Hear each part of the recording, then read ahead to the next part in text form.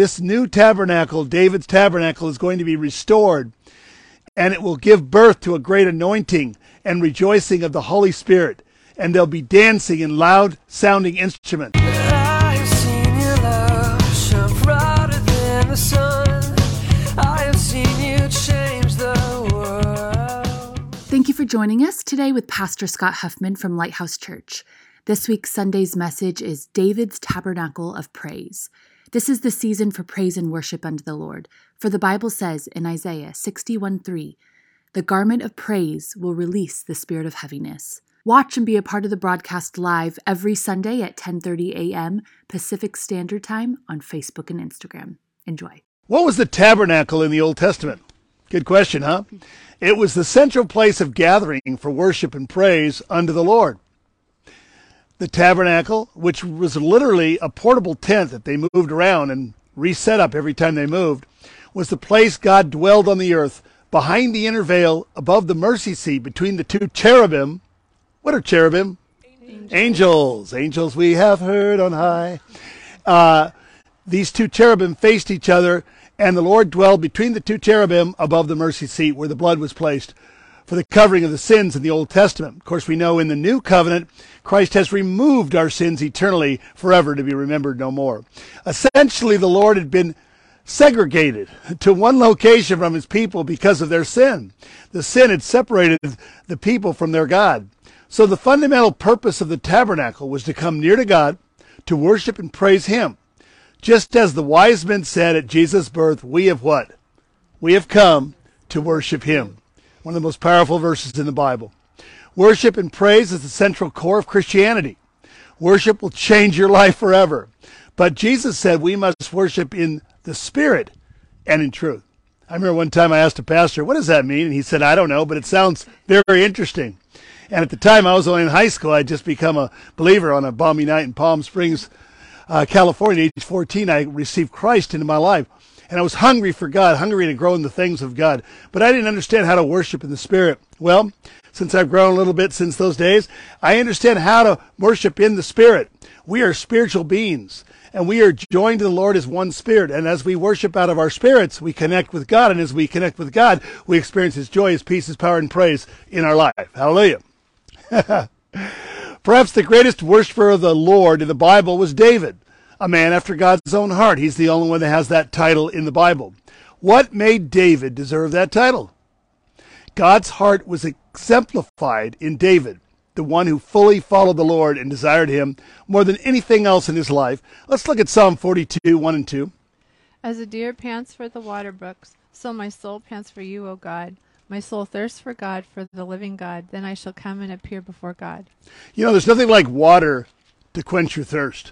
We used to backpack in the old days, and we'd go high up in the Sierras with just our whole life's belongings on our back. That's why they call it backpacking.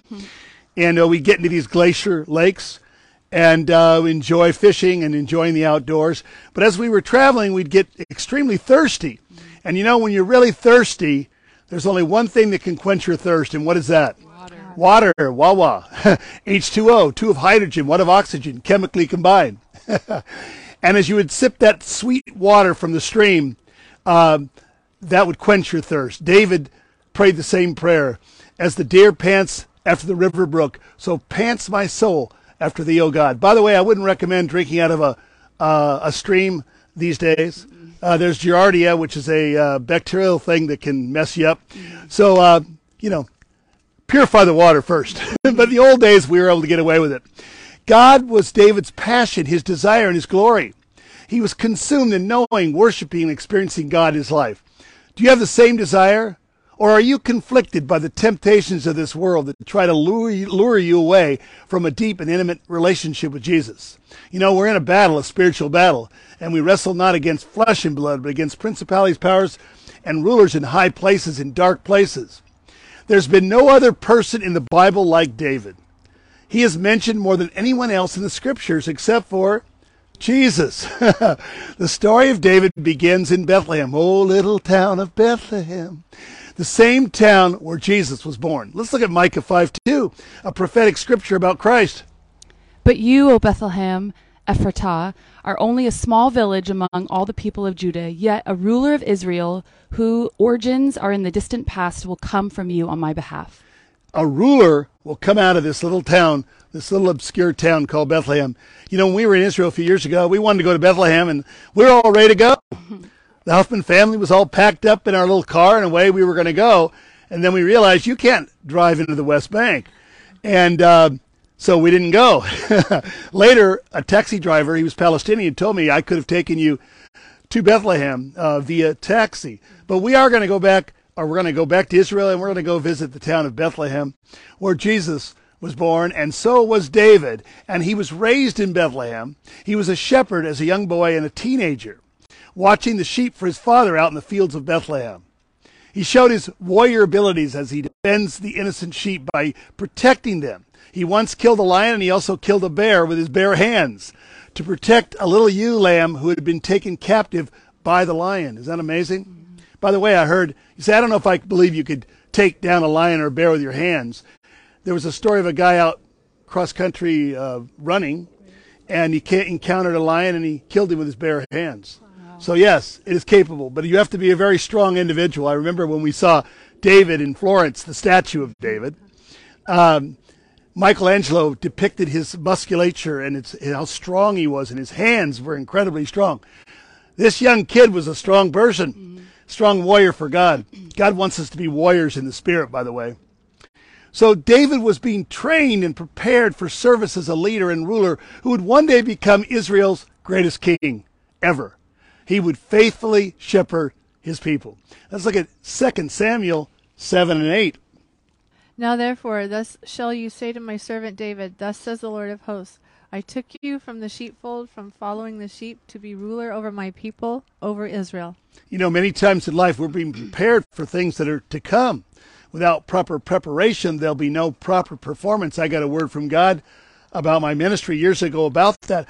God prepares us, and sometimes he does it by putting us in hard places and difficult places. We went through fire, we went through the flood, but at the end we came out into a great fulfillment. So God uses the difficulties of life to refine us. It's called the refiner's fire. And you know, coal has to be put under tremendous pressure for it to turn into what? Diamonds. Diamonds are forever. I guess that was a movie. And so, you know, grapes must be crushed to produce wine and so forth. And so many times we are under pressure in our lives, and God is using the tribulations and trials of life to produce patience. And in that patience, he produces an endurance, and in that endurance, he produces perfection or maturity in our lives. Praise God. Well, David's tabernacle of praise began with this transporting or moving the Ark of the Covenant, that most precious article. The very presence of God was manifested, as we mentioned, over the Ark of the Covenant between the two cherubim above the mercy seat. And there the Shekinah glory, the very manifest presence of God was revealed. So David had this idea, let's move the Ark to Jerusalem. Why? Because Jerusalem is the city of God, Mount Zion. And so he was all excited. And he thought, hey, let's just take this baby and let's put it on a new cart and we'll roll it in. It'll go a lot faster. And let's read the story in 2 Samuel 6:3. They placed the ark of God on a new cart and brought it from Abinadab's house, which was on a hill. Uzzah and Ohio, Abinadab's sons, were guiding the cart. They carried the ark that carried the ark of God. You know, it's interesting. They were on a hill and they were using a cart. And, you know, I've been in a few precarious situations where one time I was near Flagstaff, Arizona, going to school, college, and we were in a Jeep. The Jeep broke down, and it had to be towed, and we decided we would tow it with a rope, which was not very smart. And so one car was pulling the Jeep, and I was in the Jeep driving, and there was a girl next to me in the passenger seat. And I told them, you know, now take it easy, because if we get going too fast, this could be really dangerous. And ideally, the person in the back should do the braking, not the person in the front. But we ignorantly didn't understand that, or they didn't. And the person in the front was braking. We were going about 50 miles an hour down a hill in the mountains. And it became very scary at the point where we thought we might flip the Jeep. And I was screaming out the window to tell them to stop. Finally, we stopped by the grace of God, and we were okay. But here's this cart rolling down a hill, right? And something happens to that cart. Let's read 5:7. David and all of the people of Israel were celebrating before the Lord, singing songs and playing all the kinds of musical instruments, the lyres, the harps, tambourines, castanets, and cymbals. So David's all whooped up, man. He's excited. He's praising the Lord. He's all full of the Spirit, and he's taking the ark to Jerusalem. But he's making a mistake, and we'll see. Go ahead, Christy. But when they arrived at the threshing floor of Nikon, the oxen stumbled, and Uzzah reached out his hand and steadied the ark of God. Then the Lord's anger was aroused against Uzzah, and God struck him dead because of this. So Uzzah died right there beside the ark of God. So Uzzah reached out to steady the cart because the oxen stumbled. And you're not supposed to touch the Ark of the Covenant. That's holy, right?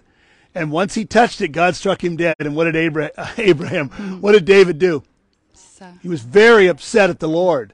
And he was afraid of the Lord, the Bible says, that day. And he didn't know what to do. So he said, you know what? There's this dude over here. His name's Obed-Edom. Let's just tuck the ark over into his house because I don't know what to do. And I'm freaking out and I'm mad a little bit at the Lord. Sometimes we do kind of get mad at God, don't we? He understands that. But it's usually our boo-boo, not his, right? And we've got to get it right before the Lord. David had to get it right before the Lord. So he puts the ark in Obed-Edom's house. And what happens to the house of Obed-Edom? Blessed. He gets greatly blessed of God. Is there a verse there we have for that? Okay. The ark of God remained there in Obed-Edom's house for 3 months, and the Lord blessed Obed-Edom and his entire household. For 3 months, this dude was so blessed that people are going, Guy, where'd you get that new car? Where'd you get those nice duds? What's going on with you, man? Your life is wonderful. You got a great family life going. You're blessed. Everybody can tell it. It's so obvious, the blessing of God. Why? Because the ark sat in the corner of his living room under a tarp. And that ark was no just ordinary gold box, but it was that place where God dwelled, the presence of God. Let God dwell in your house, and you'll be blessed. Let God dwell in your heart, and you'll be blessed. You know, it's Christmas season now. It's the time to rejoice, right? And a great joy will be to all people because of the birth of Christ. And I was thinking there's no holiday that has touched the world greater than the birth of Jesus. Think about that. It's touched the entire world because of the birth of Jesus Christ in Bethlehem. Praise God. So the blessing of the Lord makes rich, and he adds no sorrow with it. So the ark was correctly transported after that point to Jerusalem on the shoulders of the priest, which David should have done in the beginning. And once he made his adjustment, sometimes we have to make an adjustment in our life. We have to make a change in our life. Once he made that change, everything was great. And they transported the ark on the shoulders of the priests into the city of Jerusalem, praising and worshiping God. Hallelujah. And as they entered in, Michal, that's David's wives, one of his wives, who happened to be Saul's daughter, a very beautiful woman, she looked out the window, and there was David dancing before the Lord. That's one thing that was unique about David. He danced before God. And actually what he really did was twirled around and around. That's kind of how the Bible describes what he was doing. And the joy of the Lord was so powerfully upon him, the anointing of the Holy Spirit. The Spirit of God was resting on him. And he was worshiping under the unction of the Spirit and dancing before the Lord. Well, she looked down, and he was in his ephod, which is his undergarments, and his royal pajamas, if you will. And she said, oh, David, when he came in, you made a fool of me today and yourself. You danced before all the young maidens in your ephod, and you have made a fool of us and brought shame upon us. And God was not happy with that, guys. The Lord was pleased with David's dancing, but not pleased with Michal's interpretation of that. And the Lord closed her womb, sadly. Well, so what we have here is the tabernacle was set under a tent or a makeshift shelter, if you will, in Jerusalem, erected by King David. Let's read 2 Samuel 6:17. All right, so they brought the ark of the Lord and set it in its place in the midst of the tabernacle that David had erected for it. Then David offered burnt offerings and peace offerings before the Lord. You know, the Bible says man looks on the outward appearance, but God looks on the heart. So many times we're so impressed by outward appearance. Oh, she's so beautiful. He's so handsome. That structure is so beautiful. Those clothes are so out of sight. Awesome. You know, and we're so enamored with the things, the outward appearance of things. This temple, this tabernacle, was nothing great. It was like a tent. We've all seen a tent that's used for camping.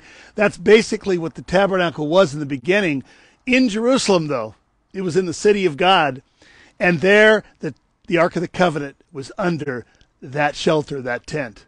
And boy, were things happening. So David's tabernacle was less outward appearance and more inward reality. Think about that. Much like the church today, sadly, there's too much outward and not enough inward. And we need to put our attention upon the inward person, the inner man, and our relationship with the Lord, and not so be concerned about the outward. What is impressive to man is unimpressive to God, and what is impressive to God many times is unimpressive to men. You see, and we need the heart of God to see the way God sees things. He loved David's temple. It was a temple of praise and joy and blessing. Hallelujah. It was a good place for the Lord to reside.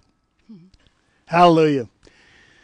You know, David's temple would not have gained much attention today from a human perspective. People would have walked right by the tent and thought, just a tent. But they didn't know what was under the tent and who was in the tent. Hallelujah. Now, if you're acquainted with God's presence and you understand the anointing of God, you'd know about that tent, and you'd understand that as you walk by that tent, you're walking by the very power and presence of God. And it brought great attraction and favor and a favorability to the people who desired it. God's going to bring great attraction and favorability once again to the world through through the presence of the Holy Spirit coming very soon upon the church of Jesus Christ. Then later, David desired to build God a house. You know, he wanted a permanent home for the Lord to dwell in. That sounds like an honorable desire. David lived in a palatial house of beautiful cedar built from the trees of Lebanon. He told the prophet Nathan he would build the Lord a home. And Nathan said, go do it. All that's in your heart, go build that house for God.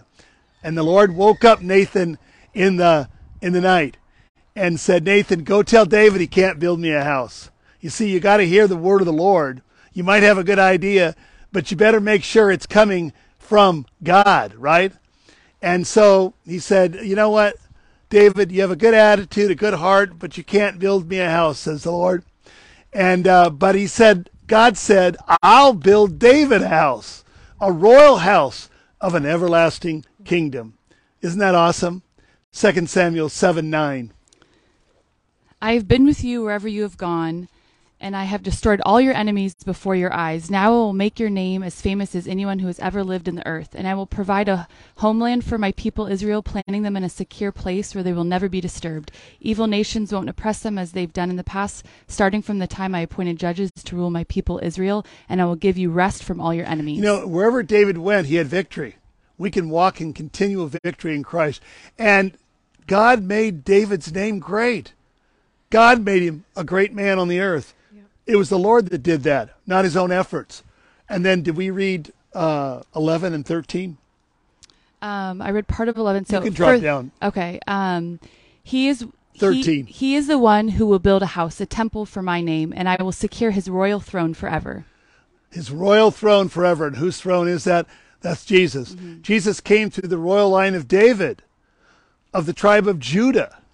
Jesus would establish this kingdom promised to David forever. In 2 Peter 1:11, we read about this. For so an entrance will be supplied to you abundantly into the everlasting kingdom of our Lord and Savior, Jesus Christ. All right, the everlasting kingdom of our Lord and Savior, Jesus. So what made David's tabernacle so special? First off, it wasn't much to speak of, as we mentioned. It's this makeshift tent with poles, and the ark sat beneath it. What a contrast between David's tabernacle and Solomon's ornate, palatial, elegant, and extravagant temple. Mm-hmm. You know, by the way, though, and you know, David's tabernacle was outwardly lacking in beauty, style, flair, and elegance. It was not an architectural masterpiece, if you will. As was Solomon's temple, though. Do you know who was the architect for Solomon's temple? David. He wrote the blueprints. He's the one that wanted to build that ornate palatial structure. But The prophet said, David, you can't do it. Your hands are bloody through war. It'll be your son Solomon who will come through Bathsheba, and there I will build that. He will build that beautiful temple. And by the way, in that beautiful temple, the glory of the Lord appeared in Solomon's temple. Now later, Solomon departed from the Lord, sadly. He had all these wives and concubines, 1,000. Enough is enough. And they turned his heart away from the Lord, Solomon. And at the end of his life, he departed from the Lord. How sad is that? David never turned from the Lord. His heart was always steadfast with the Lord. You say, but David committed adultery. David committed murder. Yeah, he did. Paid a price for that. But he was a man after God's own heart. We all make mistakes, guys. We all fall. We all sin. But we got to confess our sins and get back up and keep going in the way that God's called us to go, right? And that tabernacle, as I mentioned, Solomon's temple, was filled with the Holy Spirit and the presence of God, just like David's was. And this new tabernacle, David's tabernacle, is going to be restored, and it will give birth to a great anointing and rejoicing of the Holy Spirit. And there'll be dancing and loud-sounding instruments. I've told you, I predict there's going to be a rock sound that's going to come on the church in this last great outpouring of the Holy Spirit. And the sound of drums is going to be predominant. The drum kit's got to go up front. And it's going to be a loud rock sound of worship and praise unto God. And so all you rock musicians, get ready. Start saying, Lord, fill me with the Spirit. Give me anointed songs. You guys are going to write new songs before the Lord. They're going to lift up the high praises of God. And it's going to set forth dancing and worship in the church like it's never been experienced in the church since the days of old. David's temple is going to be restored. Hallelujah. Let's look at it in Acts 15, 16, and 17. Afterward, I will return and restore the fallen house of David, and I will rebuild its ruins and restore it, so that the rest of humanity might seek the Lord, including the Gentiles, all those I have called to be mine. The Lord has spoken, he who made these things known so long ago. Why will God restore the tabernacle of David? For one purpose and one purpose alone. We just read it. So that people would come from all around the world and seek the Lord. Amen? And that's the purpose of the restoration of David's tabernacle, is people were called to worship the Lord. You won't have to be begged. People won't have to beg you to go to church. You'll get over there. You'll say, forget Monday Night Football. I'm going, man. And the churches will be open 24/7 all the time. And people will be worshiping and praising God on a continual basis. We won't have time for all this worldly stuff. We'll want to be in the presence of the Lord and experience His power and grace and blessing in our life. There's going to be a restoration of all things. Spiritual and holy will come back in this last great outpouring of the Holy Spirit. You say, Pastor, when's that going to happen? Soon, very soon, upon humanity. And an intense joy, gladness, and peace will emanate in this move of God with great, now listen to this, supernatural power of miracles and signs and wonders. We're going to see the miraculous come forth like we've never seen before. We're going to see limbs grow out. We're going to see blind eyes open up, the deaf will hear, and I'm going to step out and say, I believe we're going to see people raised from the dead. That will be awesome. Amen? Praise God, before the coming of the Lord. Are you hungry and thirsty for God? Come to the living water and drink. For out of your innermost being, Jesus was said, would flow rivers of living water. Well, blessings, and as I mentioned, Merry Christmas. We love you guys. We're so grateful for your faithfulness of to watch and to listen and hear the word of God. Be blessed. Have a wonderful week, and we'll see you next week. Well, thank you for receiving the word, and I hope you were blessed. You can find out more about Pastor Scott Huffman and Lighthouse Church by visiting lnlighthouse.org. We'll see you next time.